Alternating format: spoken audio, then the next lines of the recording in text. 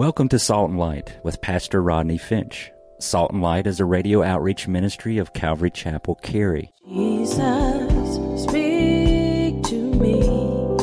Open your word and reveal your heart to me.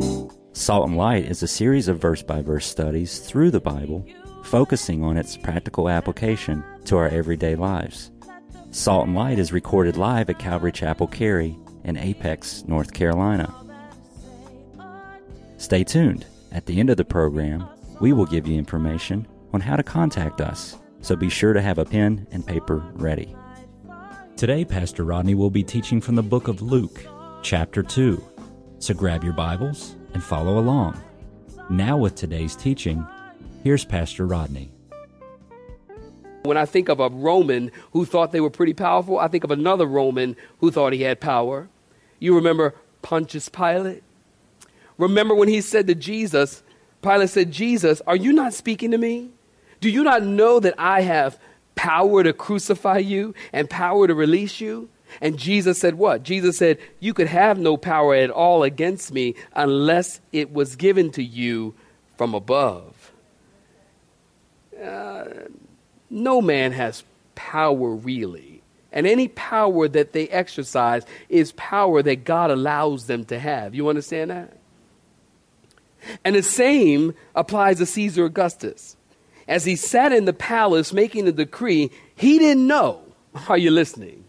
He did not know that he was being used to accomplish the prophecy and the plan of God. What do you mean, Rodney? Micah chapter 5, verse 2 tells us, but you, Bethlehem Ephrathah, though you were little among the thousands of Judah, yet out of you shall come forth to me the ruler, the ruler of Israel, whose going forth is from old and from everlasting. That verse, ladies and gentlemen, was written, prophesied, that Jesus would be born in Bethlehem 700 years before Mary and Joseph made their journey to Nazareth. It was prophesied already. So here, Caesar Augustus, are you getting me? Here we have Caesar Augustus thinking that he has all power. I want the whole world to be taxed. And the whole world moves. He thinks he has power. He does not realize God is simply puppeting him and pulling strings, moving things along on this path called prophecy fulfillment. And Caesar thinks he has power. This was already prophesied. That verse was already prophesied 700 years before Mary and Joseph ever began to go. So here, prophecy, listen, history, somebody once said, history is his story. Don't you love that? I wish I had said it. That's a good one. History is his story. You know, President James A. Garfield, he called history the unrolled scroll of prophecy. The unrolled scroll of prophecy. And then Jeremiah chapter 1 verse 12, God said through the prophet Jeremiah, I am watching over my word to perform it, promises the Lord. So Caesar didn't realize that he was just a puppet on God's strings to fulfill Bible prophecy. Then notice verse 2 in your Bible, saints. It tells us this census first took place. This census first took place. The idea of first took place has the idea of the first enrollment to distinguish it from other enrollments, because using a census for taxation was common in ancient Rome. And archaeological findings have identified this man Quirinius of Syria as the governor at this time. Now listen, what I'm going to tell you is very important at this point. Listen to me. At this time, at the time of this writing, when Luke was writing, the Jews, the Jewish people, they still kept strict lineage records because it was related to their inheritance. If a father died, they would inherit the father's possession. Now, you know your history, you know from Bible teaching later on, Herod the Great destroyed all of the records of lineage because he didn't want anybody to be able to identify and to be able to claim to be the Messiah. And that is why, listen, it is very difficult today. Ask a Jewish person, they will tell you. It's very difficult for a Jewish person to know exactly what tribe he is from unless his last name is Cohen. If his last name is Cohen, then he knows that his lineage goes back to the Kohathites, which goes back to the Levites, which makes him of the priestly tribe. So if his last name is Cohen, he knows that. Guarantee it. Other than that, they find it very difficult because the records are not there and they're not available. Those with the last name Cohen, they know that they're the tribe of Levi. They're that priestly tribe. And even in Israel today, as a matter of fact, if you've taken a trip with us, you know this. And even in Israel today, this priestly tribe, Israelis, priests, are preparing for that third temple to be rebuilt. And they're preparing to go back under the law and to go back to the sacrificial systems. And in their preparation, they have prepared everything that's necessary.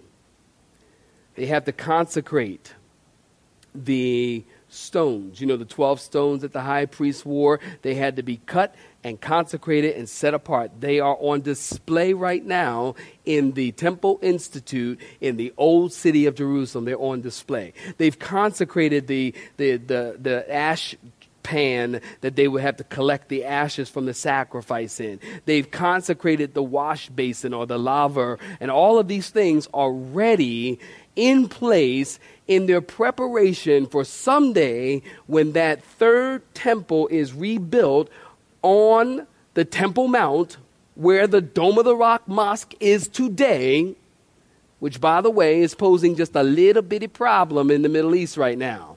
Just a small one, that's all. So everything is ready. As a matter of fact, in my study this weekend, I found it interesting, and I didn't even know this, but they are continuing to get ready. I just found this article. I want to read you a piece of it. And you can Google this. This is information everybody knows. It's not no special. Well, anybody can Google this information. And listen to this. They some other articles talking about being ready for this third temple scenario. The article reads, want to be a priest in the new temple? A Jerusalem shop has just the outfit. In a stuffy basement off an old city alleyway in Jerusalem, tailors using ancient texts as a blueprint have begun making a curious line of clothing that they hope will be worn by priests in a reconstructed temple, the spiritual center of Judaism destroyed by the Romans in AD 70. The project, run by a Jerusalem group called the Temple Institute, is part of an ideology that advocates making practical preparations for the rebuilding of the ancient temple on the Temple Mount, the holiest place in Judaism, and the site of the remains of the last temple, the Western Wall. The past 1,300 years, the site has also been the location of Islam's third holiest shrine, the noble sanctuary, including the Golden Dome of the Rock. Article goes on to say the Temple Institute has made priestly garments in the past for display in the small museum it runs in Jewish quarter of the old city, but those were hand sewn and they cost upward of $10,000 each. The Institute recently received rabbinic permission to begin using sewing machines for the first time, bringing the cost down and allowing them to produce dozens or hundreds of garments depending on how many orders come in. If you are a descendant of the Jewish priest, a full outfit including embroidered belt 32 biblical cubits long can be yours for about $800. Before the clothes we made were to go on display. Now we're engaged in the practical fulfillment of the divine commandments, said Yehuda Glick, the Temple Institute's director, at a ceremony marking the workshop's opening last week. Goes on a little bit and says the priests, made up of descendants of the biblical figure Aaron, were an elite group entrusted with the temple and its rituals, such as sacrificing animals and making other offerings to God. The memory of belonging to that class has been preserved by Jews through the centuries. Their most common family name is Cohen, meaning priest. The Temple Institute and similarly minded believers think those modern priests will soon have to resume the rituals of their ancestors in a rebuilt temple, and that by preparing their garments, they are bringing that day closer. It goes on, quite lengthy article. From the moment we see we're ready here, from that moment we see we're ready here. They're ready for get back under the temple services. The clothes will be ready and the priests can go to work when the time comes. And then finally, the Institute is dedicated to recreating the implements used in the temple, not only as a historical exercise, but as a way to prepare for its reconstruction and, if possible, to speed up the process. In its 20 years of existence, the Institute has recreated a golden 7-branch candelabra that cost $3 million, as well as harps and altars and containers and incense, and it goes on and on and on. My point in telling you that is to tell you this.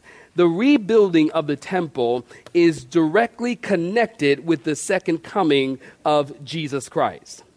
And because we know that the temple, that the priests are now ready to go back to temple services, we know that somehow, some way, we don't know how it's going to happen, but that temple is going to be rebuilt.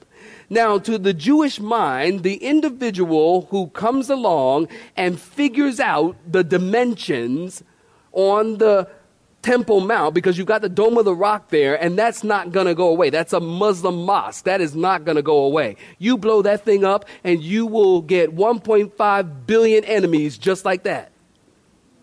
Somebody say amen if you understand what I'm talking about. Would be a problem. So that's not going to go away. Are y'all with me? You tracking with me? Okay. But that temple needs to be rebuilt, and it's going to be rebuilt. And somehow someone is going to come along and figure out dimensions on which both can coexist. And that someone, are you listening? Whoever that someone is, the Jewish people are going to hail them. And we know from Scripture that that individual will be known as the Antichrist. Now, there are people who say that Jesus is coming soon.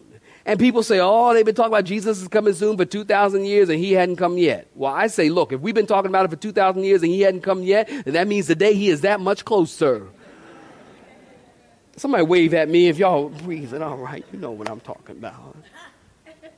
That means he's that much closer. Now, I do understand people saying, well, Jesus is coming back. Jesus is coming back. They've been saying that for 2,000 years. Well, yes, they have been saying that for 2,000 years, but we do know, one, that it is closer, and we know that it is even that much more closer because we begin to take Bible prophecy and line them up and begin to see that what Jesus said and what God said would be the sign of the end times. We now see those things have been in place. And because we can see those things are now in place, then we can say that Jesus is coming soon. Now, I'm telling you all that to tell you this. I believe in the second coming of Jesus Christ. And I believe that it is soon. And if you believe it, you clap your hands. Would you do that? And I believe before the second coming, not just because I believe it. I believe the scriptures teach this. Before the second coming, the rapture of the church will take place. Now, if we believe that Jesus is coming soon, and we believe the second coming is near, then that means the rapture could be any minute. The rapture could happen before I finish this sermon. And it probably will at the rate I'm going.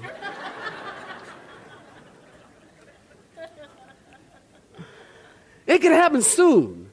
I love it. I love it. I told you, I want to die in the pulpit.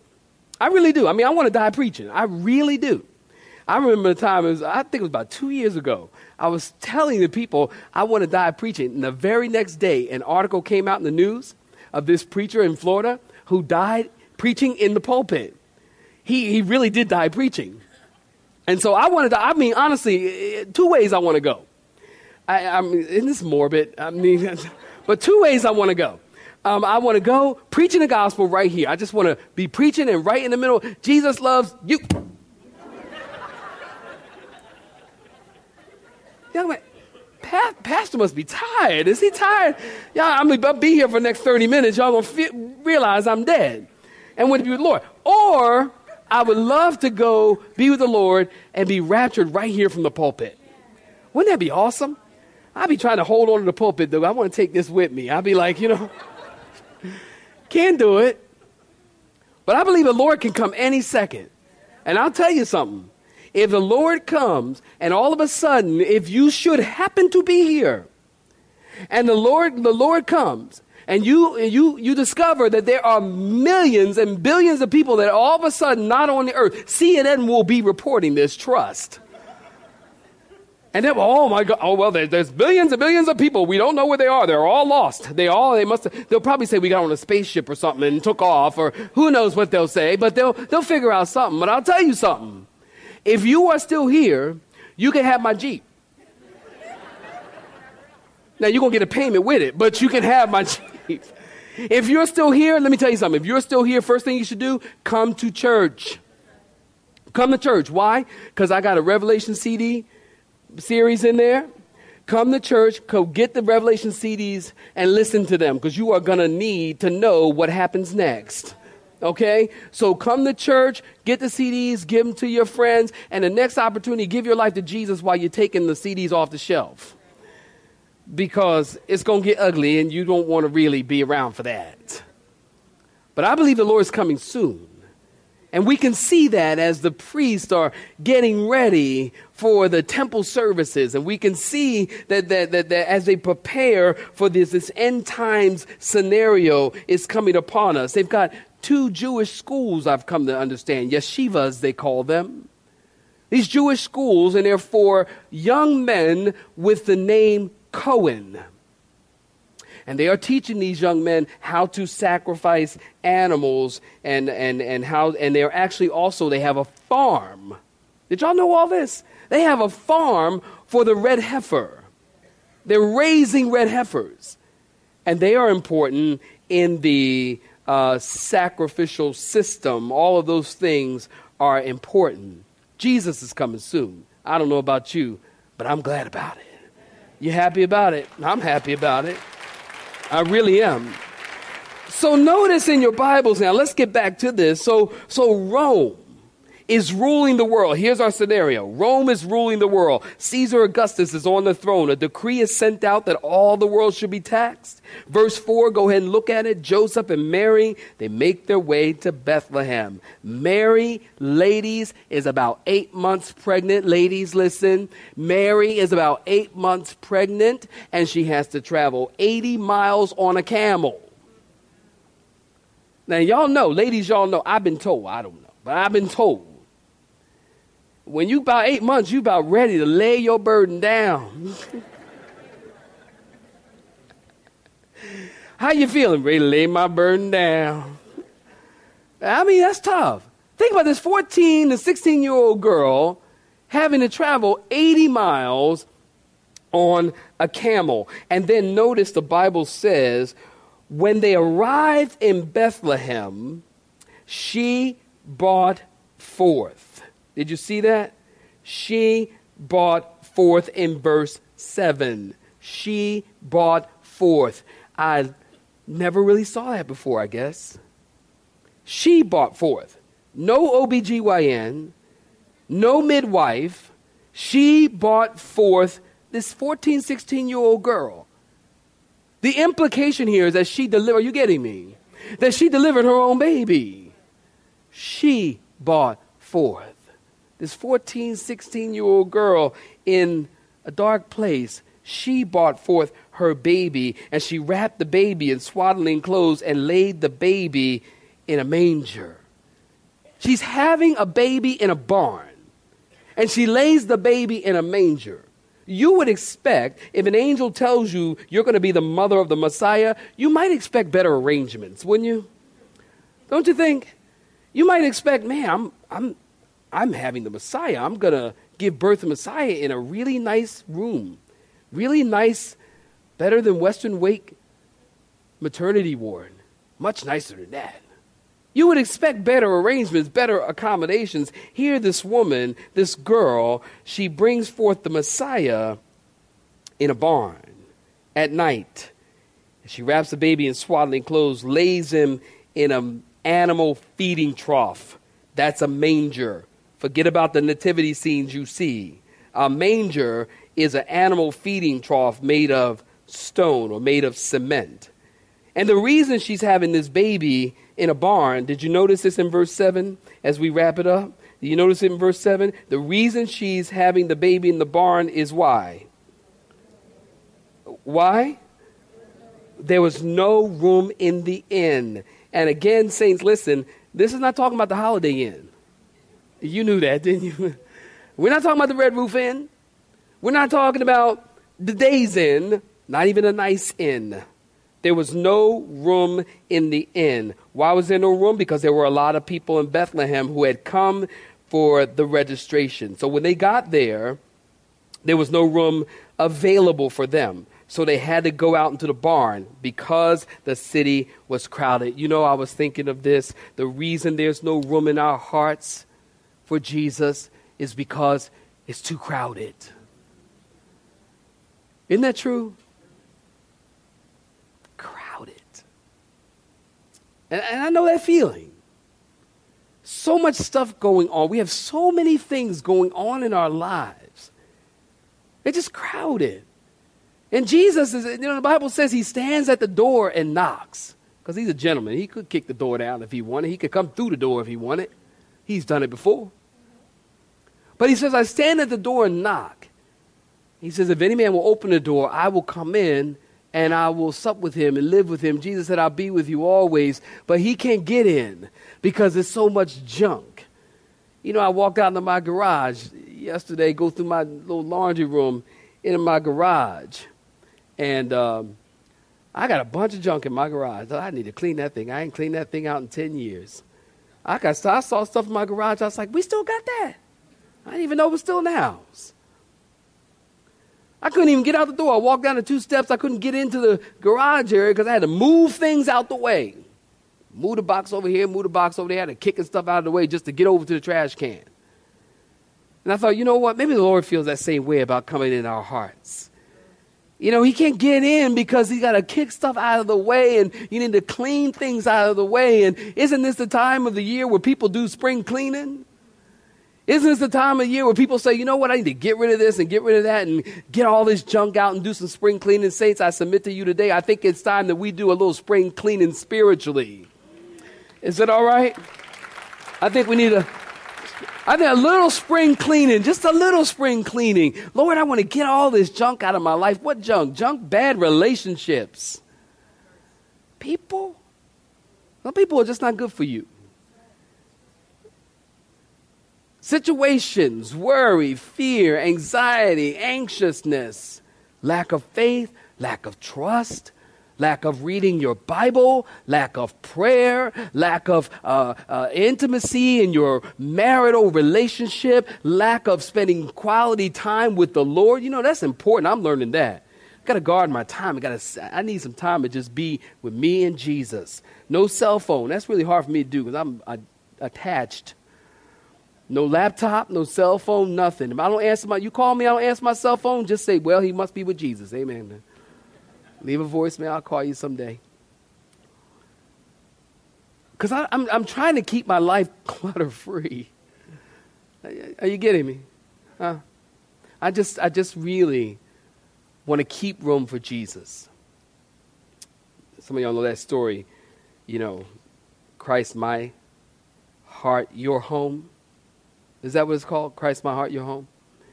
And that's an old one. It's like 20 years old or something. I don't know the story, but it really is very good. If you haven't read it, you should. And it's just talking about the Lord coming into your life and coming into your heart and being able to be at home there. And before he can do that, we need to make room for him. We need to make room for him. And that's a choice you make. You know, we talk about the Spirit of God, and it's not by might nor by power, but by my Spirit. We know that. But we also know that God has given us a free will. And God has given us a choice. Choose ye this day whom you will serve. You make that choice. And we also have to make the choice of, God, I'm going to spend more time in prayer. I'm going to spend more time in fellowship. I'm going to spend more time reading your word. I'm going to spend more time with you. And I'm going to spend less time watching TV. I'm going to spend less time playing Wii. See, thank you, Lord. I touched on something right there. I know I felt it. I'm going to spend less time with all this junk so I can make room for Jesus in my heart. You have been listening to Salt and Light, a radio outreach ministry of Pastor Rodney Finch and Calvary Chapel Cary, located in Apex, North Carolina. Join Pastor Rodney Monday through Friday at this same time.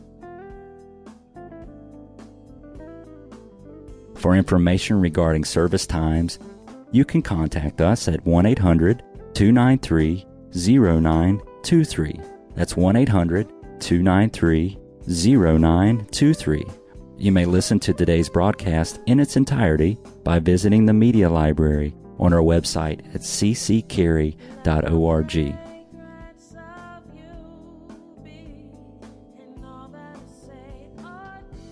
We would like to thank you for tuning in to Salt and Light and pray that you have been blessed. Until next time, may you be salt and light.